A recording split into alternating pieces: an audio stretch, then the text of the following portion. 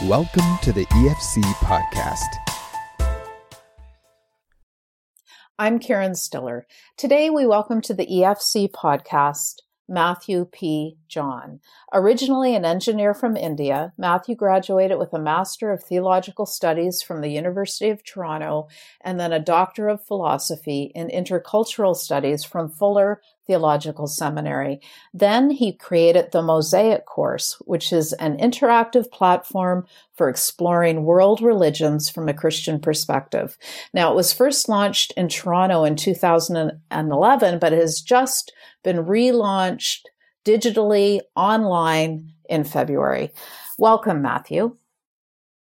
Oh, thank you. Good to be here with you, Karen. Now, I have a confession. On your website, which is themosaic.course.org, you offer a quiz to let people discover their Mosaic index, which is our knowledge of world religions. I did it twice. I got a 55 and then a 58. I couldn't get higher than 4 out of 7 questions correct. And I actually realized how much I don't know about other religions. Am I typical, Mathew? Well, you are definitely above average. Oh, okay. There are 2 things about that quiz. First of all, it is meant as a learning tool rather than just a testing tool. Of course, you will realize that it will not only give you the right answer, and it will also tell you why that answer is the right answer. So it gives you some kind of understanding or, the next step to learning and why you are learning what you're learning. Second of all, it is also to be a scientific measurement. For example, it is not giving you a percentage by score. Like, for example, if you get 5 out of 10, you don't necessarily get 50% because it also depends on the difficulty level of the question which is presented to you. But it's really a fun way to enter into the idea behind the Mosaic course. Absolutely. Which is, understanding the other world religions. So why is it so important as a Christian to have some level of knowledge about other religions, Mathew? This is particularly to reconcile our own faith in a pluralistic society. And not only in Canada, all over the world, globalization is a new phenomena, and we live in an increasingly multicultural world. So when we live there as Christians, first of all, we have to understand the uniqueness of our own faith. Then again, in the next level, as an evangelical, which I am, I believe in, what makes me evangelical is that because I believe in evangelism, proclaiming the good news. So for me to proclaim the good news, I should know why this is good news or why it is unique as opposed to other messages out there. So it is in that level. Apart from reaching out to people of other religion, it is also important for me to reconcile my own faith. And is this course or this material especially attractive to the millennial readers and listeners out there, do you think? Exactly. We developed this course with the millennials in mind. I used to work as a pastor for around 5 years in a downtown Toronto church. And I've seen most of the millennial Christians, and particularly evangelical traditions, are very solid and very Christian and they have conviction in their own faith.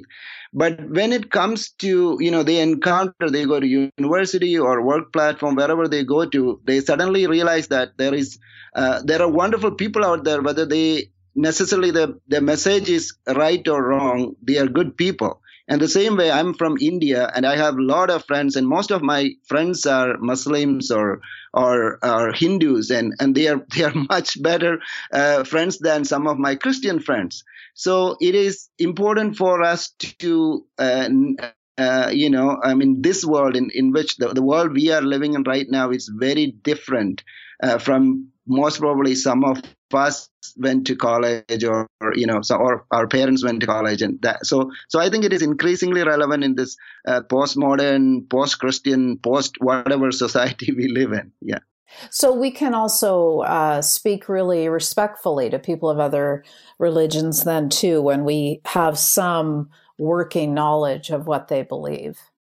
Yeah, absolutely. And also, it is interesting to realize that there are some redemptive elements in these religions. And often, I'm sure some of us have struggled with this, right? Like, and we know that, Christ has shown us the way to God and he is the way to God. But sometimes we wonder what happens to these people who have never heard about Christ or who lived in, a completely different culture. So, was not God involved in their lives at all? God didn't care about them, or God didn't have any plan for them. So it is again, as much as it is important for us to reach out to other people, it is also interesting for us to know that God has some kind of plans, redemptive plans for everybody, but only through Jesus, though, right? Like, so that's where this dichotomy. On one side, I'm a very conservative theologian, and I assert that Jesus is the only way to God. But the main question is the Bible clear about there is only one way to Jesus? Now, that's the million-dollar question. And now, yeah. Mathew, is there, of the religions that you look at and explain and explore, is there one that is more closely aligned with Christianity than others, that it's actually easier to maybe talk to someone about and share your faith with? Christ as such is presented, Jesus is presented historically only in Islam, because that is the only post-Christian religion, mainline religion. Of course, there is Sikhism, which is around 1500 AD. So Jesus himself is presented and discussed in Islam, so it can be a starting point. But if you ask me personally, maybe I'm biased. No, I'm not biased. Actually, I'm quoting C.S. Lewis out here. C.S. Lewis actually said there are only major two religions. One is Hinduism and the other one is Christianity. Because Judaism and Islam can be studied in conjunction with Christianity, and Buddhism and Sikhism can be connected to Hinduism, because Hinduism is the mother of all religions. So in some way, I find it interesting to find the parallels between Hinduism and Christianity as opposed to any other religion. Wow. Maybe I'm biased because I'm from India. Yeah. So is your family Hindu or Christian? No, we actually are belong to a tradition called Syrian Orthodox Church. So according to the Indian church history, we believe that Thomas, the disciple of Jesus, came to India and established Christianity way back in the 1st century. So some of things in which I belong to that tradition, we trace our history all the way back to 1st century.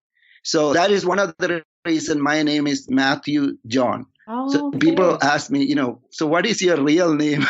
My real name is Mathew John.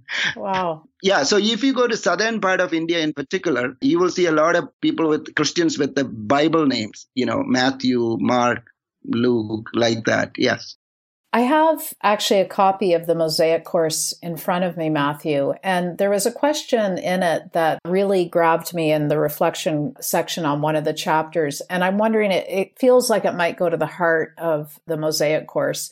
So I'm going to ask the question and ask you to answer it. Yeah. So the question is, how do we reconcile the paradox that while Jesus is the only way to God, there could be many ways that lead to Jesus? Can you tell us where that question came from and how you would answer it? It is more of a, question answer rather than an exploration, right? Like, in the Bible, we have this idea of general revelation in some form or the other. So this is one of the reasons, I wrote my book, The Wise Men and the Unknown God. I had to say about that to answer that question. Yeah. You don't mind that, right? No, that's completely understandable. Yeah. So, I'm not going to the book. The point is, we know when Jesus was born, there were these wise men who came from the east. Now, we don't know who these wise men are. Some people say they were, Babylonians. They came from Persia and India, and there are different traditions. So I was born in a city called Piravam, and the word Piravam actually comes from the word Piravi, which means nativity or birth.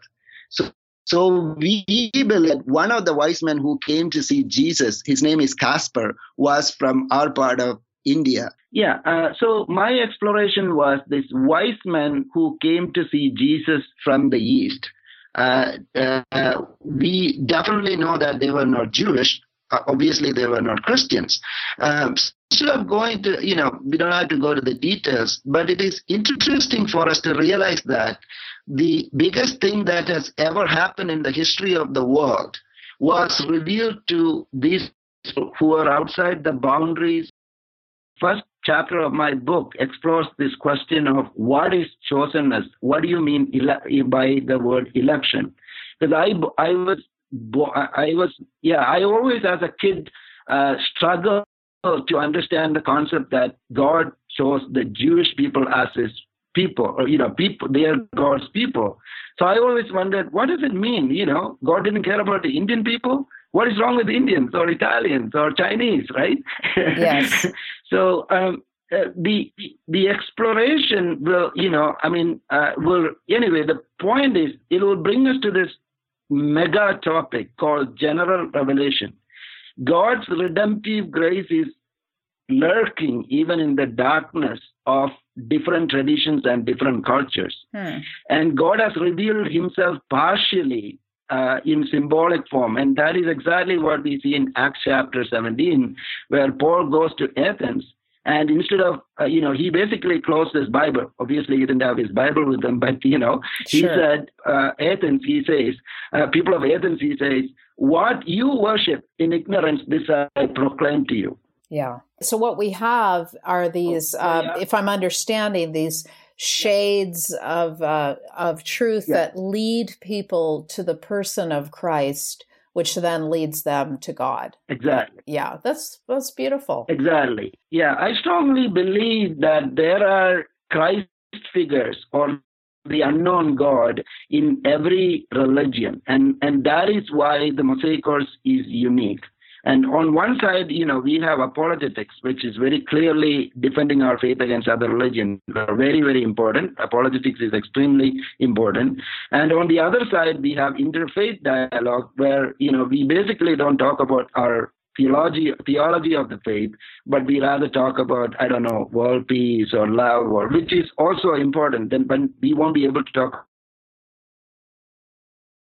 middle ground where we can actually talk to people of other faiths about the Christ they worship without really knowing. So that is a very different redemptive approach. That is, I believe, why Mosaic course is somehow unique. Yeah. Well, Mathew, thank you so much. Yeah. And if people want to find out more or actually jump into the course, then they go to themosaiccourse.org online and they can find out more and, jump right into things and take that quiz and feel bad about themselves for a moment, right? And also it is absolutely free. Okay. You can sign up for free and we don't even ask your name or credit card, nothing. It's a completely free course thanks to, yes, yeah. Thanks to you've got a community of support around you, I understand, and all kinds of scholars involved. Yes. Mathew, thank you so much. And I'm sorry to our listeners that we had somewhat of a bad connection at times, but we know that it was so lovely to chat with you, and it just sounds like such a great course. So Mathew, thank you very, very much. Oh, thank you, Darren. Thank you. I appreciate that. Yeah. Thank you for listening to this podcast. To listen to more and to subscribe to Faith Today, Canada's Christian magazine, please visit www.theefc.ca/faithtoday.